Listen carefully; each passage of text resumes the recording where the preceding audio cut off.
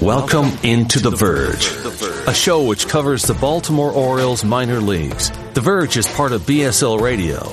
Baltimore Sports and Life is dedicated to analysis and discussion on the Orioles, Baltimore Ravens, and the University of Maryland. The site has a team of writers providing coverage of those teams and houses live streaming content weekly. Join the conversations at the message board, like BSL on Facebook, and follow BSL on Twitter. When you need mealtime inspiration, it's worth shopping Kroger, where you'll find over 30,000 mouth-watering choices that excite your inner foodie. And no matter what tasty choice you make, you'll enjoy our everyday low prices, plus extra ways to save, like digital coupons worth over $600 each week. You can also save up to $1 off per gallon at the pump with fuel points. More savings and more inspiring flavors make shopping Kroger worth it every time. Kroger, fresh for everyone. Fuel restrictions apply.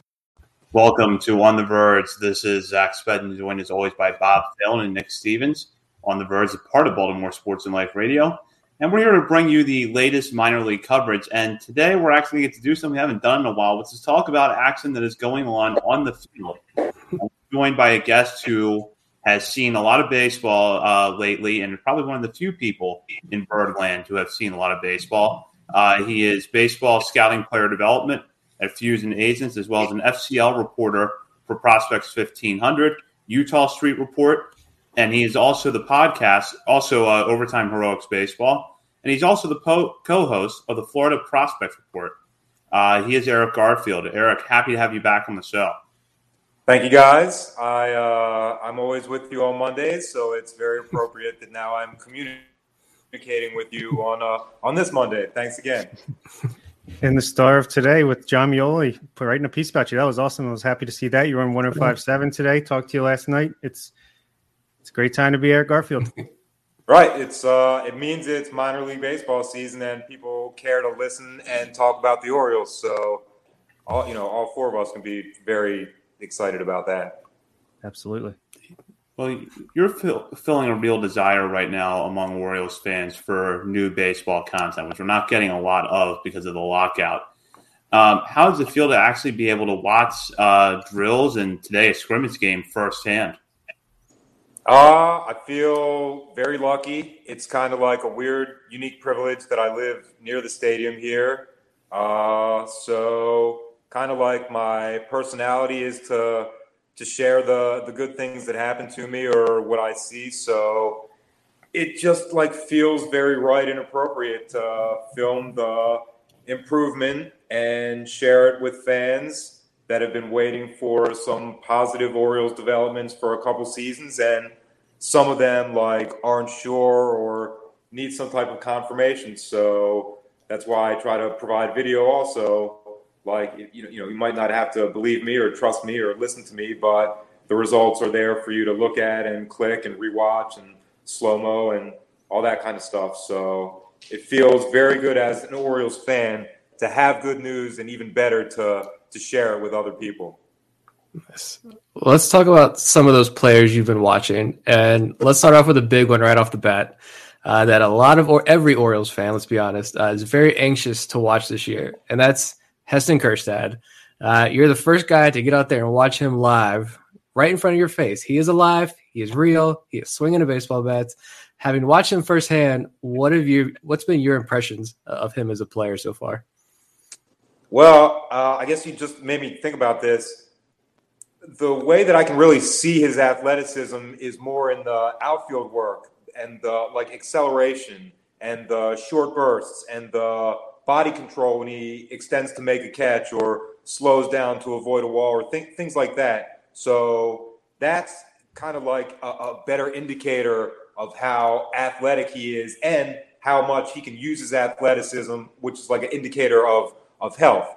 So very, very pleasantly surprised to see him move. In fact, his sister was there with her, I believe it was her husband last week. So I got to ask her a couple things and talk about the family and his development. And there was one drill that he ran and he just looked like a football player, a wide receiver, getting into the route, pivoting, and moving to where the ball was. So I asked her, I said, did he play football? Because that was a very natural move. And she said no, but she told me agility exercises that he'd been doing to kind of prepare himself for professional baseball. So, it's the little things that I'm learning about him and the details about his game. And I've said it before, he really is very much a foundational piece. Like the big names that we talk about, like Kobe and Gunnar and Adley, Heston Kjerstad, everybody will see when his game is on display, but he certainly belongs up there, like to be mentioned with them in that tier. How does he look physically? Does he look like he's missed 2 years, or do you think he put on some good weight pretty quickly back for this spring?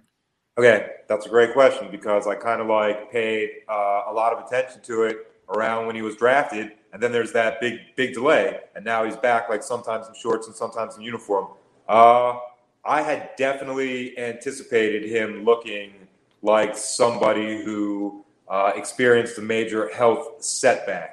And the first time I saw him, I was dead wrong. He looks like he's been not gaining a great deal of weight, but in no way out of shape and very, I want to say the strong athletic frame that he exited from college. He still has that, and he's developing it. I guess the best way to tell how strong his legs are is how easy the ball pops off in BP. So when he gets warm, his legs power the swing and make it look very low effort. So, without being up close, I'm just really estimating based on evidence, but looks very, very, very top athletic shape.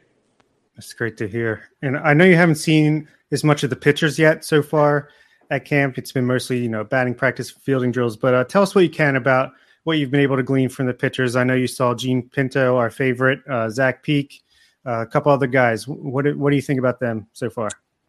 Well, I've seen Grayson. I've seen Carter Ballmer. I've seen Zach Peak, including today.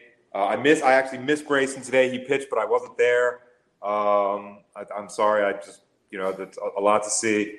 But it's very early in their build up to regular usage. So I'm seeing signs of that. But in a 20 pitch live BP session, if 12 or 13 of those are strikes that are in the right place and difficult to make solid contact with, it seems like the traditional pitchers being ahead of the hitters a little bit. And with pitchers like the class that you've mentioned, some of these guys are expected to have outstanding seasons this year. It's good to see them off to a good start as opposed to a middling or less than average start. So speaking of Carter Ballmer, you had a chance to interview him in a story for Utah Street Report back in the fall. And because, he has not pitched since being drafted in 2020 with Tommy John surgery, a lot of Orioles fans still really aren't that familiar with him as a person or as a player. So just kind of give us some background, a little bit on what he's like. And then looking at the on-field side of this, what are your expectations for him now that he's healthy and throwing again? Okay, personality-wise, I would say he actually came down to the seats during the Rookie League game. That's where I met him, talking to him during a game. And he seems like very, very pro pitcher. We were talking about battles between pitchers and hitters, and every single time he was like, well, the pitcher should be able to do that. The pitcher should be able to dictate that. So definitely he's playing the right position for him. But that was sitting in the stands and observing his teammates. On the field, he's a lot more serious and a lot more focused and a lot brings the attitude of I'm ready to get to work and I'm ready to take care of business, like a top of the rotation pitcher type of mentality. Where would I expect him to start? I guess just because of his lack of experience, not really his lack of age, but his lack of experience against other hitters, I might expect him to begin the season in Sarasota in front of me at the Rookie League, but with an eye on probably advancing quickly. Guys with his draft profile on other organizations usually show up in the Rookie Leagues, but they end up in low A by the end of the year. 2020 draft looking better and better. Oh, yeah, it's a great one, obviously. Moving ahead to the 2021 draft class, over the offseason, we've kind of been driving the John Rhodes as breakout candidate hype train over here. You've had a chance to see him over the last few weeks, and what are your impressions of him? Well, he is really strong. It's hard to tell. Like we talked about Kerstead, you kind of have to go by the results. I don't have the data, but he hit a 600-foot home run, and he's not like an overwhelmingly large person. So right there, the wind was not in his favor. He hit it over a high net and then over a street. So I guess my first impressions of him are he really can use his torque to produce positive baseball outcomes swinging. But then I watch him in drills a lot too. And he's very fast on his feet, very athletic. And as far as if they do it like a specific drill to catch it at the warning track and kind of stop your momentum, he really just has such a natural and aesthetically pleasing stop. So again, more details of a really skilled player, very strong, loud contact, far contact, and athleticism in the field. So I remember, I think when you guys drafted your squads with Connor last week, you were talking about infield or outfield for Rhodes, and I'm just seeing such a strong outfield foundation of skills. I really, really get a lot out of watching these guys go through their drills. So in other words, choo-choo. Right. Starting now. Yeah, I love it. I still can't pinpoint exactly what it is, but something in those short, small sample sizes at Delmarva last year is just he's piqued my interest pretty high there. So I'm excited to see what we can do across his first full season. But looking at some other guys, and you're talking about, you get to sit there and watch these drills individually, and I know you pay a lot of attention to a lot of those small drills and see a lot of those small details that more casual fans are going to miss out on. So let's talk about Jordan Westburg and Gunnar Henderson. And there's so many questions about their defense, especially playing defense at shortstop. What are you seeing with these two guys in their drills at that position and in the infield? And who do you give the edge to right now based on the last year or so in this kind of friendly competition, this friendly rivalry that the two of them have as a future starting shortstop in the major leagues? I have to say, as much as I've liked Gunnar and watched his development all the way from the beginning, and this is really kind of my first time seeing Westburg in person and what he brings to the practice environment and therefore expected into the game environment. He really is outstandingly consistent at every single movement. Right? There's no runs, no drips, no errors. He's smooth with his feet. He's smooth sweeping across the bag.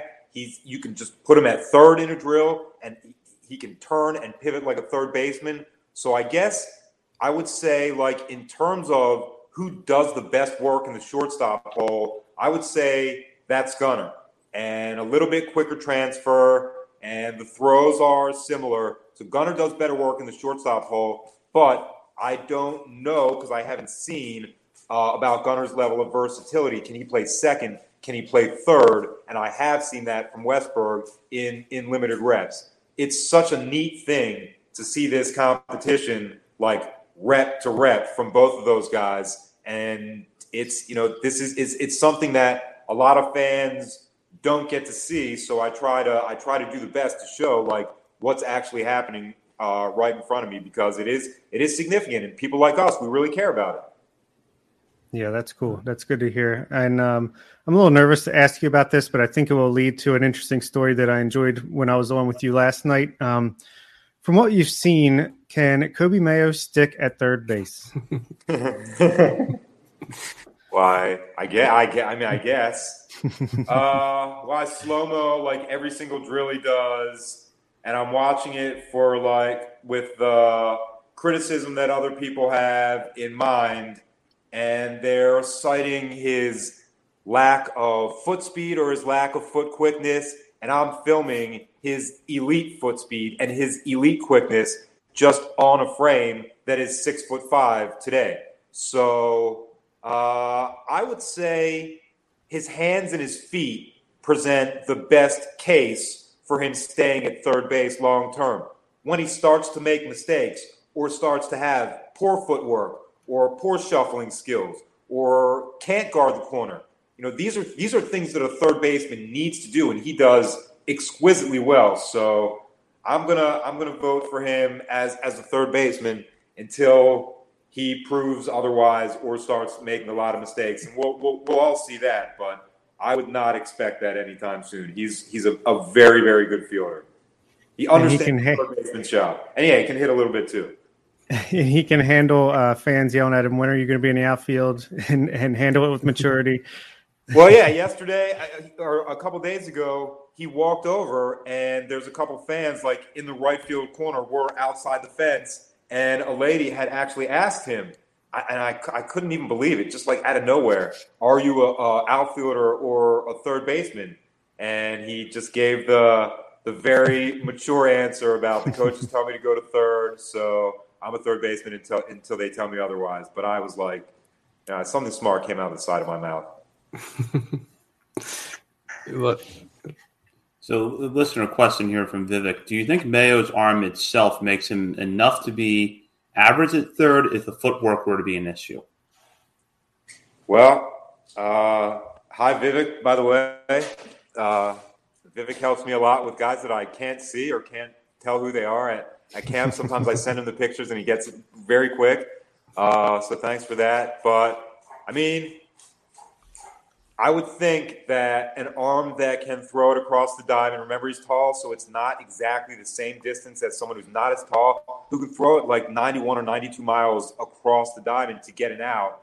Again, that's a weapon. You need to get those outs. So I want him protecting stats and protecting pitchers and protecting leads. So, again, another part of his game that just the more you watch him, the more it seems tailor-made to protect that corner. Yeah, if Maikel Franco can stand over there with the decent arm, Coby Mayo will be fine.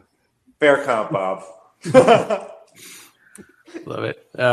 I said before in an episode, I thought it was kind of a bold take at the time. There maybe closer to the end of last season.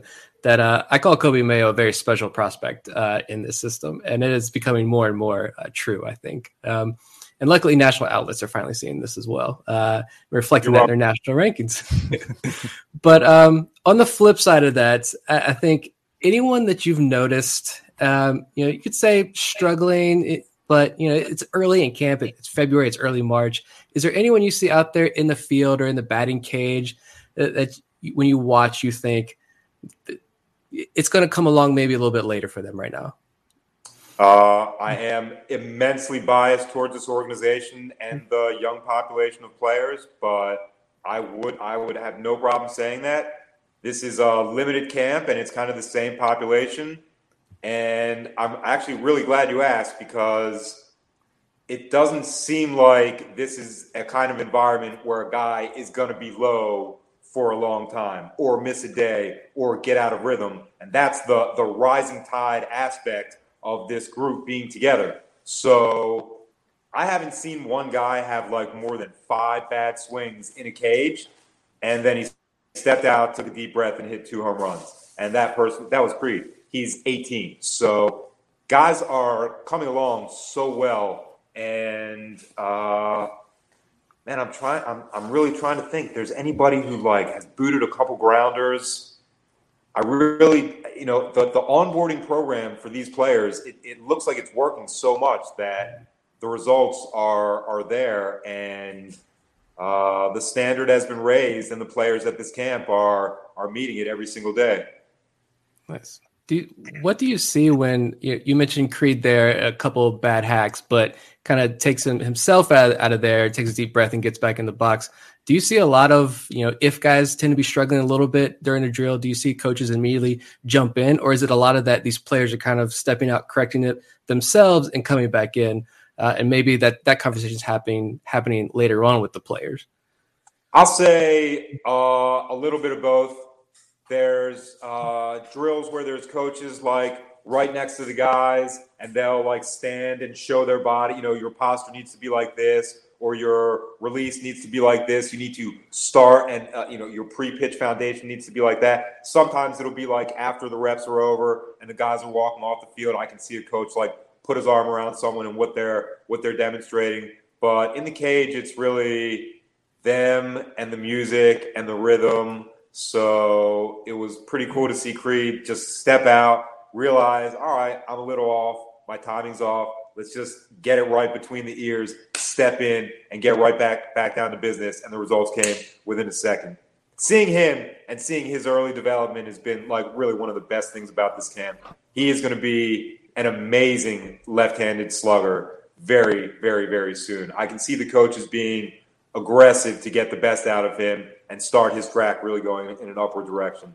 Very, very. You have to really be looking forward to this summer when he and Samuel Basayo are down in the FCL. Quite a catching lineup. And who has them both on his team and locked on? I don't know. But how much can you tell from drills versus game action? And in your experience, does the former typically translate to the latter when it comes to this stuff? The way the Orioles do it, they don't waste drills. They don't waste a rep. It might look somewhat unconventional, like when they take out football and are throwing it to different parts of the field. But I have a feeling when we watch Kyle Stowers run down long fly balls by taking the perfect route to their landing spot, that'll be the skill from the drill getting into the game. So I would say the not wasting practice aspect of what I'm seeing, I would expect to translate directly into positive results. I mean, they have the number one system, so something about what they practice and what they teach is working. It's not just talent alone; it's the execution and the results. Love it. That reminds me when we had Lamar Sparks on, and he said the same thing. There's nothing wasted. They get in, they get the most out of you in short sprints, short drills, and I absolutely love that. This kind of made me think of a different question, though, and talking about outfielders and drill work, and someone you've posted a couple of videos on. I'm interested in your take on this guy. Where would you rank Matt Blood among the outfielders in this system? Ooh. Well, I even said something to him the other day. A group came out from the field, came back in from the field, and Adam Hall was one of them, and he had just run down like 3 very, very difficult fly balls in batting practice. And then Blood took over for him, and I said something about, are you going to have to show everybody how it's done? And I was joking, but then he made like 3 very difficult catches. So I would say he's in the second tier, maybe not the top tier, but he's actually better at quarterback than he is at center field. With quarterback, I would put him with Hannafy and Bradish very much in the top tier. His spin and the arc on the football are really near perfect time after time after time. So 2-sport athlete and a good one. Love it. It's interesting. I watched Hannafy on the high school football field a lot, but as a receiver, and his older brother was throwing him the passes. So I guess he learned something from his brother there. But going back to the players, and you talked about Kjerstad's weight there and what he's looking like physically. Who else, from your vantage point, who else has really stood out to you in terms of body transformations? Anyone else you look at and you say he hit the weight room within the last year over the offseason? Okay, I'm glad you asked. There's one, and I had thought it, but I also got confirmation of Cowser. When Cowser got drafted, I'm not going to say he was skinny, but he appeared to have a slenderer frame in like a baseball uniform, and he's put on good weight from the hips up, and I'd say about like 15 to 18 pounds of it. And again, you watch and listen to the results. His line drives sometimes end up on the other side of the fence. So, we're talking about like efficiency and body changes and things working fast. So he wasn't drafted that long ago. He's a person that's put on good weight and is using it. Another one, a show favorite for all the right reasons, looking, I don't want to say thick, but with more muscle from head to toe, is Joey Ortiz. And this is someone that I'm not that close to. he's in the infield or, tracking back to the fringe of the outfield. So this is kind of like muscle that I can see from his line drive and also kind of like through his shirt. So he's looking a little bit bigger also. But you have to think when he rehabbed, he probably lifted also. Love to hear that about Cowser. I mean, that's the one thing, right? The Orioles drafted him knowing if he can have this power, he can be a star player, and they immediately get set working on that. I love that about what they're doing right now.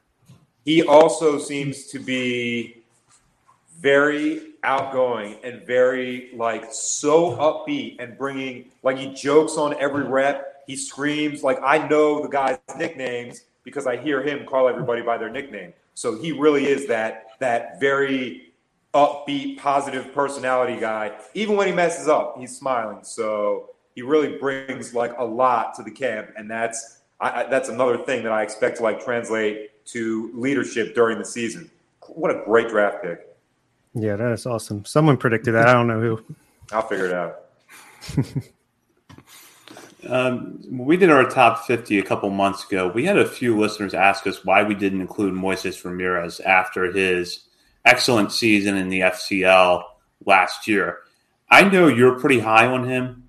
So what do you think we should be watching for with him this season? Okay. Great question again. I would expect I'm probably not going to get to watch him in Sarasota. I would expect him to be at Loe at Delmarva.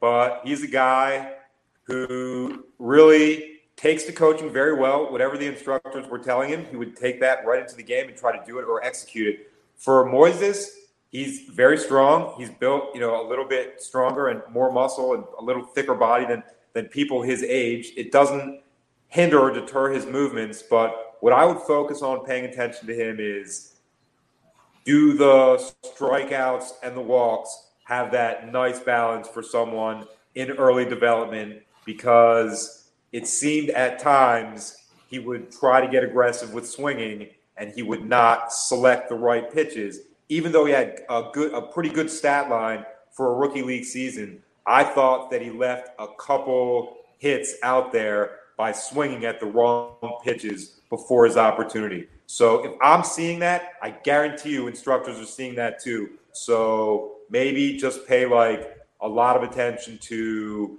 the on-base aspect of his swing decisions. We know that's a big priority in the farm system too. So that I would imagine is going to be something they work with him a lot with at Delmarva this year. Right, an organizational philosophy. So it's going to reach everybody. I hope that it reaches him at this stage of his development because he can really do a lot with contact. Love it. I'm just excited. We finally get to watch up close and personal all these young international stars coming up through the system. It's going to be one of the biggest storylines of 2022. But last year, speaking of Matt Blood again, he told us all to watch out for Kyle Bradish and Joey Ortiz, and they delivered, I think, in pretty big ways. Now today, we hear that he's saying watch out for Adam Hall in 2022.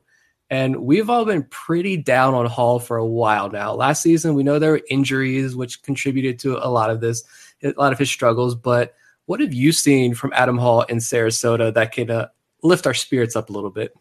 I'm so glad you asked because I had a specific question with my friend Alan, who is with me at the stadiums watching with binoculars, so he can see even more than I can see. Today, we're trying to figure out who is who in the new practice jerseys. And a center fielder makes a play. A center fielder makes another play. A center fielder strides to a spot where we didn't think he could get to and made a great snag. It was Adam Hall. He's been doing that in the outfield every drill, every time, showing outstanding acceleration. He also beat out a close play, accelerating down the line for a hit today. Then when he goes into second, he looks almost as good. Double plays, quick turn, outstanding electric transfer, like Joey Ortiz type transfer. So I would say that I was kind of like with you guys, are we going to see him reach another stage in his development? And it's just a reminder that sometimes these things don't happen when we want them or when we expect them. But I said to Alan, can you believe how fast this guy's feet are? Did you even think that? And he said, I knew he was fast, but not this fast. So it certainly makes sense for Matt Blood to say that. He knows much more than I do, but I'm seeing like a little bit of resurgence in his all-around baseball speed. So he is a speed player. So maybe that means something for what this season will have for him. I would love for him to prove us wrong. That would be amazing. Me too. Yeah. Speaking of infielders and Matt Blood was on 105.7 today, and he also mentioned Cesar Prieto as a player to watch and said that Joey Ortiz looks good in the box. Do you agree with that?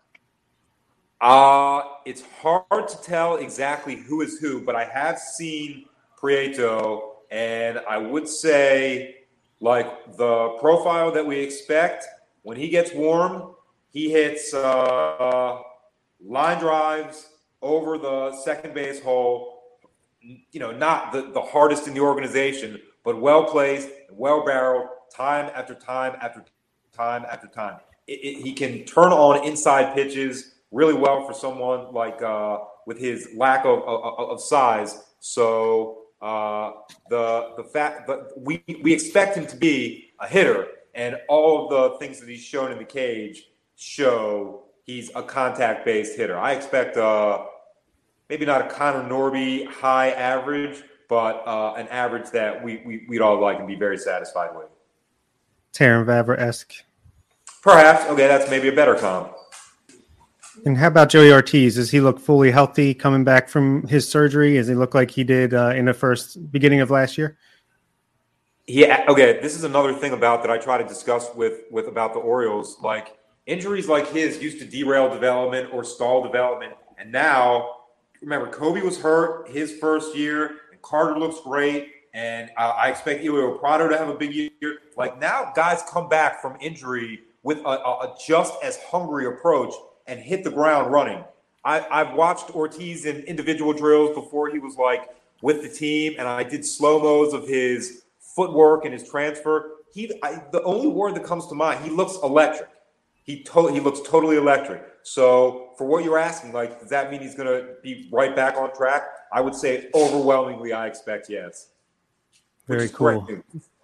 Absolutely. Yeah, we're huge fans of him over here, as I know you are as well. And, come June, all right, let's get in your mindset. It's June. FCL season's about to get started. Who are you most excited to watch play every day in and day out for the Orioles?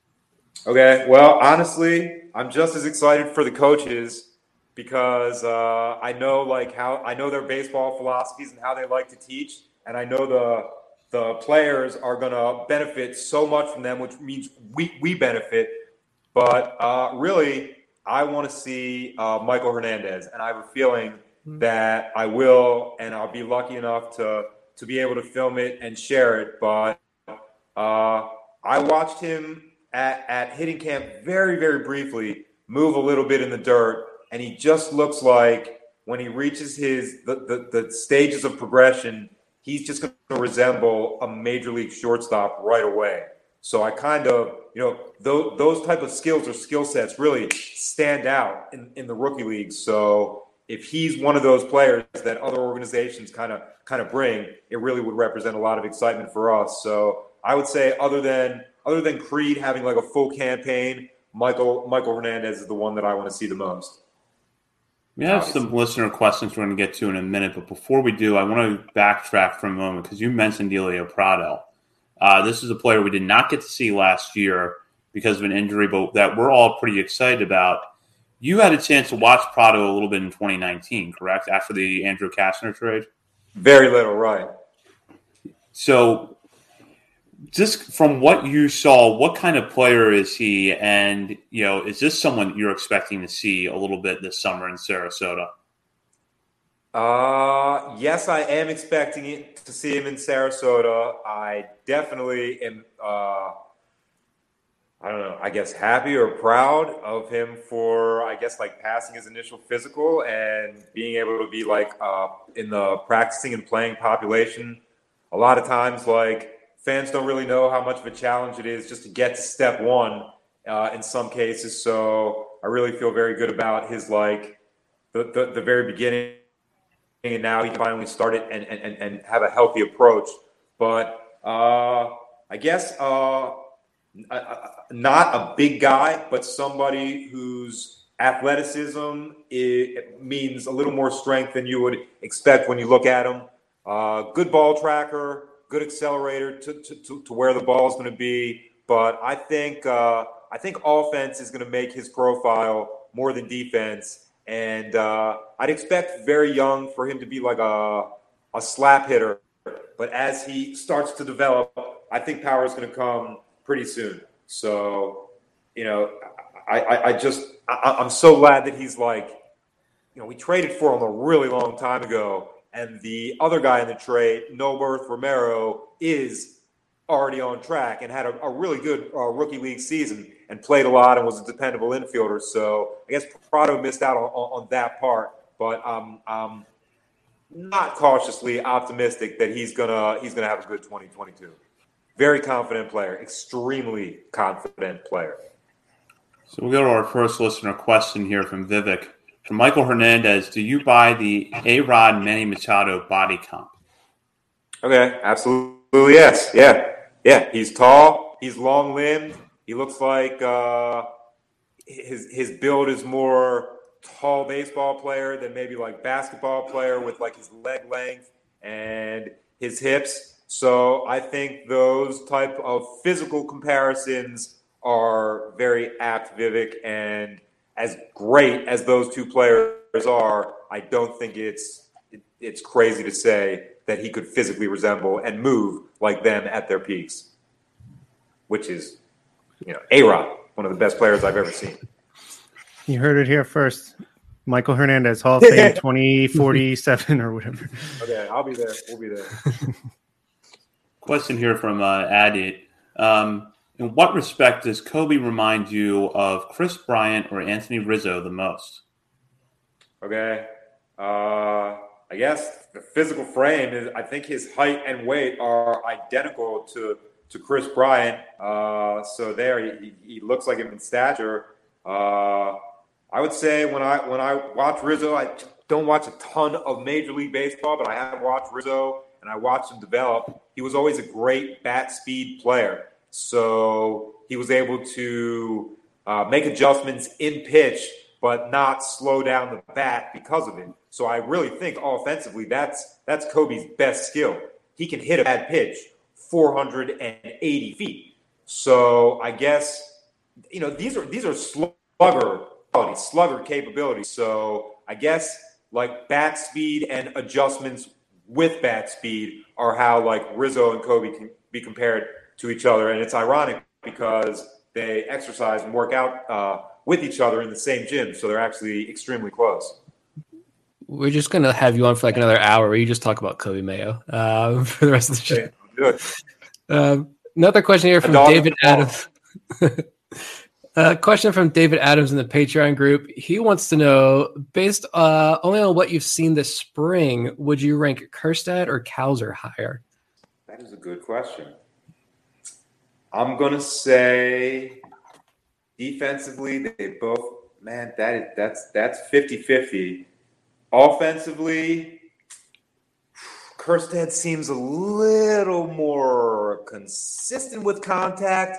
Cowser seems like his line drives travel higher and further. So I'm going to go 52-48 for Cowser. But really, how good is it to have those expected star players like so close to each other where I really can't decide who's better, but even knowing like all the details of them. So they're really close, and that's so great for all of us. Yeah. It seems like every national list, you see Kjerstad's like falling out of the top 100, and he's falling down Orioles prospect list. And now he hasn't even played a game, though. Dynasty people pick him up as a sleeper. There you go. Fantasy advice here on the show as well.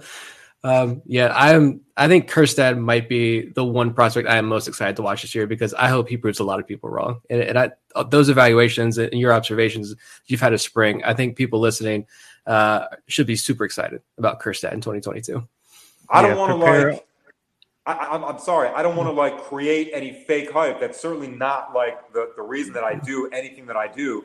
But I call it like I see it. And this guy is a player that's, I remember way back when saying about Gunnar like, yeah, this guy's really good. Wait till everybody sees him. They're going to be charged up. I feel very, very, very similarly about Kjerstad. So I don't think I'm building unnecessary hype. And, I hope he gets to an affiliate and starts kicking ass. Absolutely. And I completely agree. Just watching the videos you're posting, I mean, it's seeing is believing. It's not just you talking it out. You can watch him. He's fluid out there. He looks strong. And I know there are definitely people, and they know who they are on the Baltimore Sports and Life message board, who have pretty much written him off and almost seem to be rooting against him. And I just hope he comes out and is just like lights out to start the year and can get right back on track.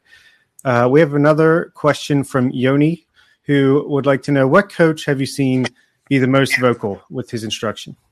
Oh my God, that's the easiest one. That's so easy. That's former On the Verge guest, that Tim DeJohn, who's kind of like running the practice and organizing everything. There's, I don't know if you can tell, like there's lawnmowers all the time, or there's traffic, people honking their horns. It's like near an intersection, so it's kind of like a loud environment even when it's quiet. But there's no noise in Sarasota that I cannot hear his voice over. and it's been like that from the very beginning. So it's definitely him, but I don't want to like make it seem like he's just like a screamer or a purposeless like yeller, because a lot of the improvement that I've seen from players I can directly attribute to their relationship with him and his emphasis on fundamentals and drills. He really is a true grounders and infield expert. So for that, most of the coaches are actually kind of quiet. He is not quiet. Great question. Yeah, I'm a big fan of Tim. He was great on the show. All right, I totally agree. So Sim can contribute with this question. How many minor league players are in this phase of camp? All of them. Now, we could cross off anyone that's on the 40-man, obviously, but beyond that, how many are down there?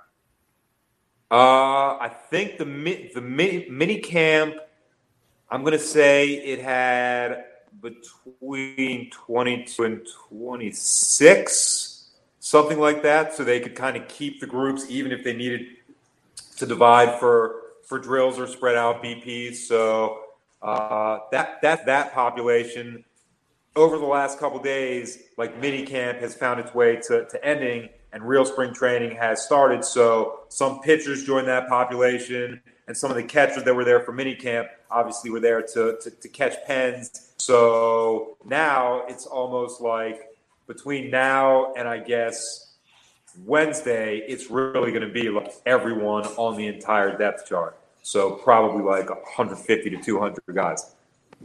Talk about memorizing jerseys getting tough. Yeah. We have a question here that is off topic, but that our listener Dan felt was important, and we thought it was important too. So we're including it in this show. He picked up on the tidbit in your the piece you were featured in John Muley's newsletter, Maximizing Playoff Odds, about you bringing snowballs to Sarasota. Right. And Dan wants to know, after introducing them, did Floridians appreciate the awesomeness of egg custard snowballs? Okay. Again, it's so crazy that you asked that.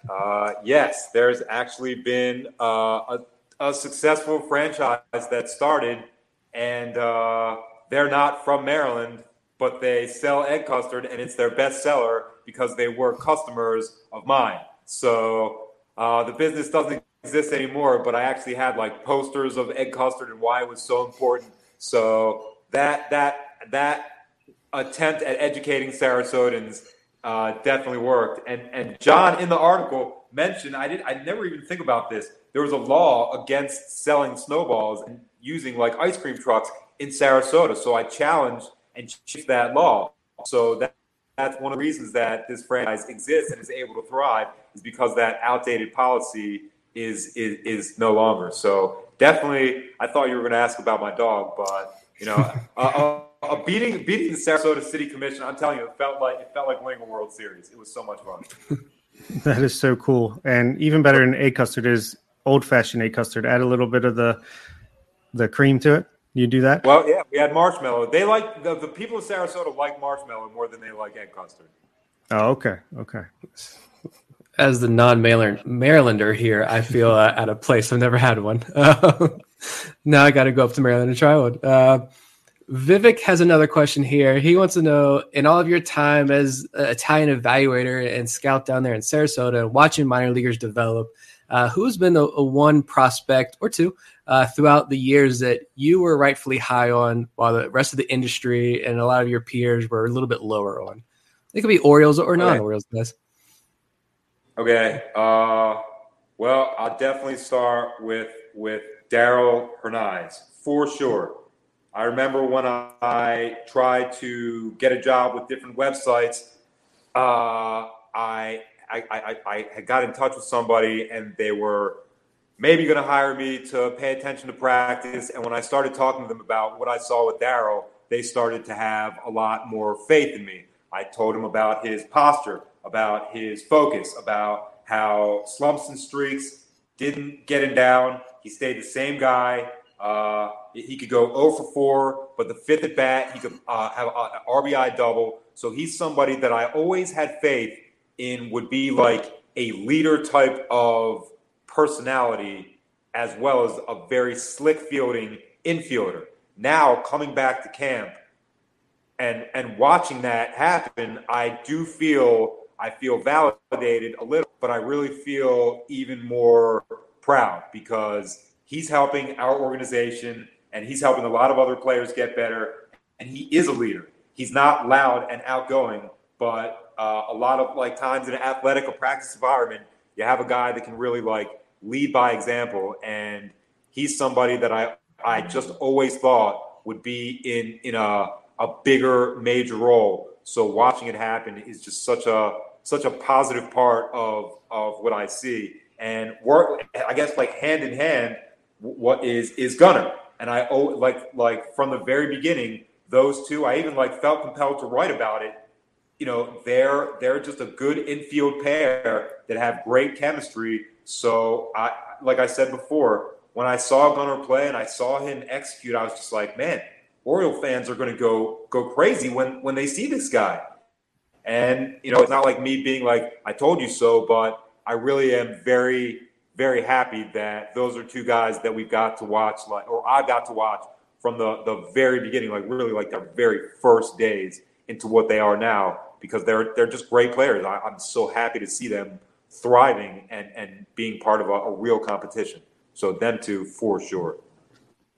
And speaking of Darell Hernaiz, I've mentioned that, you know, he's a guy that I could see pulling a Joey Ortiz where if he fills out a little bit, add some good weight, some good muscle, that he could really kind of, you know, pop at least, you know, in the next year or two. And what do you think coming into camp? Is he showing any more of that added muscle or weight and maybe hitting for a little more power in batting practice? Absolutely, especially in his shoulders and biceps. He has the identical swing that he had for the rookie league. There have not been that much adjustments. I don't know how like aesthetically pleasing it is. Some people would be like it's not best timing or his front foot lift is a little big. The explosive act for the balls in the hitting zone is exactly the same. And yeah, he hit one over the pond beyond the fence at one of the fields too. So into the wind, I'm going to say between 435 and 450 up into the air. So and Oppo. So that's a sign of a much stronger player. I don't know if the 2019 version of him was physically capable of that, but now he is. And again, this is BP, so this is no velocity. So he's just sending it out with his torque. So yeah, I think that's a very reasonable thing. And also, you know, from interacting with him and communicating with him, he is a serious exercise and serious like overall health person. So I would say, Bob, I would expect him as grows to be and stronger than he is now. All right, Vivek had another question. Okay. Assuming there's a Rule 5 draft, who is one player you'd be sad to see plucked from the Orioles system? And I added, do you think it might even be better for the Orioles to not have a Rule 5 draft and not risk losing anyone? Okay, that's the easiest question. The one that I think would be the worst, and I talk about this all the time with anyone that would ask, I do not want to see this person in a Cubs or Reds or Diamondbacks uniform or Pirates. That's Nick Vespi. I think he's just like we talked about. Kobe is providing the things we need for like a third baseman. I don't think that Nick Vespi is a minor league pitcher. I think he's a major league pitcher and needs to test himself against the best. The Orioles kind of need a lefty with his type of movement patterns late in the game. So it would most definitely be him. I would be upset if I saw like the final stages of his development into a good major league player on another team. And I think a lot of people would also. I guess the second part of the question, I feel pretty strongly that as much as it would be in the organization's advantage to use that number one pick in the Rule 5, I am a development fan, so I'm for the org guys that have been with our coaches and been with our instructors and have started to buy in more than a talented, maybe reliever, maybe starter from another organization. And you made a great point last night when we kind of were talking about the same thing, like who is someone that the Orioles have Rule 5 and just turned into a total A+ that's really like helping and thriving so much. So you're really kind of limited no matter who you select. And I feel like with guys that the Orioles had developed themselves, the limits are a little higher and the expectations can be higher too. So I do not, I do not want to have the Rule 5 draft, and I do not want to lose Nick Vespi. This is where you and Vivek are going to butt heads. He's the Rule 5 guy. That's all right. That's all right. I actually have discussed it with him too, and it's like a logical discussion. And he understands my side, and I understand his side, so we can talk like adults, which is great. Nice. I saw this question on the outline, and so I didn't add another one because I knew you were going to answer Nick Vespi to this question, and I was excited to see what you're going to say. Unpredictable.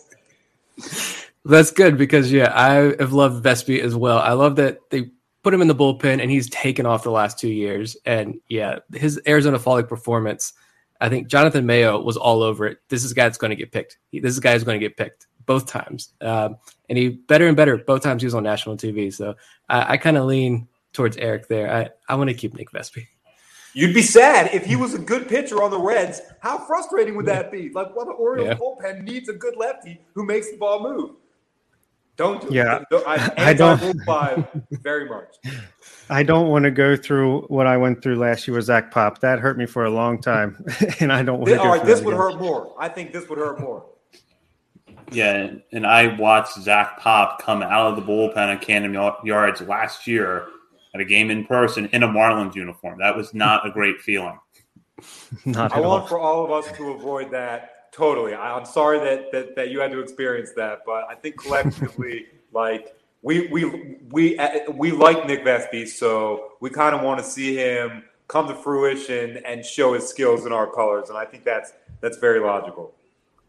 Yeah, absolutely. I agree with you. I hope that Vespi makes his debut in Baltimore here soon. Interestingly enough, I'm sorry to cut you off, but it seems like today he was in the scrimmage. He was the final pitcher. And a couple days ago, after Grayson pitched, Nick pitched, and then the scrimmage was also over. So we're getting maybe little indicators that it might just be like closer. Very interesting, yeah. It is interesting. So our last listener question here comes from David Adams, which is, which prospects as an Orioles fan are you most excited to see make it to Baltimore?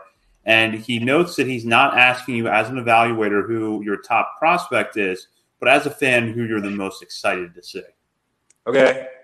I would say that's guys that have showed that, earned their stripes and earned their spots. I guess someone that I expect to be there and to face adversity, handle adversity, and pass adversity, because I've seen that, is the guy who hit the home run today, Robert Newstrom, who's a lefty who hit the home run, the 480-foot home run in Hartford. Today, he hit one to me. That was in right field. Today, he hit one to me straight left. So versatile results, but I just remember thinking when I saw him first in the outfield group a couple years ago, he throws it hard from the outfield. The arm will play. And then I'm seeing little things. The pivot will play, the acceleration to the grounder, the scoop will play. So all these things coming together kind of make me think like he has earned that spot in the actual major league outfield competition. Then I come to camp and I see him performing well in drills with guys that are earlier in their development than him. He really kind of stands out like that vet who deserves the bump up. So that's really a good question. And News. Last minute question from Bob in Baltimore. What was it like to watch Adley Rutschman just crank a home run to the right field today? All right, I'll tell a good story. I was recording, and my friend was like standing above me, and I saw the contact, and I'm staying on the hitter, and I can't say anything, but I'm looking up at him. He has the binoculars, so I want to make sure that he can get the last name. And he's just looking at me. He's not looking in the binoculars. And when he crosses the plate and I hit record, I'm like, Alan, I couldn't see who it was. He's like, trust me, I saw who it was before he swung. It was Rutschman. And I started celebrating in the staircase. I was jumping up and down. So, extremely exciting, over the top exciting. This is what we want our number one pick to do. And it looks like these are the results. So he's primed to do it. Also, another neat thing, another catcher who's just hitting doubles and homers out today and in batting practice is Nottingham. Nottingham is a very powerful hitter. He's probably like the largest frame in this camp now. So the whoever is the catcher for the Orioles or the collective catching group might be a lot more powerful than people think. How positive is that? Could be a nice little tandem there. You mean more powerful than Chan Cisco? I was looking at old prospect lists from a couple years ago, and he was very high on one. So, yeah, Zach, he's probably going to be better than Chan Cisco. We're hoping. Good question. Great stuff. Quick update here for the On the Verge guest appearance leaderboard. Eric is now tied for second all-time with 2 appearances with Connor Newcomb and John Mioli. However, he's still 5 episodes behind the leader, Dr. Stephen Loftus. So a wide gap between 1 and 2 remains, but we now have a new person tied for the second most guest appearances. 2 is my lucky number. I don't do the draft, so I imagine that Loftus is coming on very soon again, and he's an outstanding guest. So I'm very, very happy to be on it all. Twice is kind of like a privilege. Hey, if things keep going the way they are with the CBA negotiations, you might catch him by June. Okay, yeah. Well, we'll see what happens at Twin Lakes and like how much we can see. It might be like explosive. We expect it to be good, and we expect our teams to perform well against affiliates. So I'll be there. Well, Eric, we really appreciate you coming on. We will be back next week. BaltimoreSportsAndLife.com. Check us out there. In the meantime, join the message board. Participate in the latest discussion, and be sure to follow us on Twitter at BSL on the Verge. And Eric, before we sign off, tell our listeners where they can find your work and what you have coming up. Right now, I'm kind of focused on the podcast. That's the Florida Prospect Report. I do it with my friend named Bailey. We're going through all the minor league systems. We talk about how different baseball is in Florida and how we have access to amateur and the minors and different parts of the pros. So the podcast it's been a lot of fun, and we have a lot of great things planned for this season. So Utah Street Report and the podcast and writing for Overtime Heroics have been pretty much my focus recently. Thanks for asking. You're welcome, and thank you for coming on. We'll be back next week with a new episode. For Bob and Nick, this is Zach, and you've been listening to On the Verge. Choo-choo.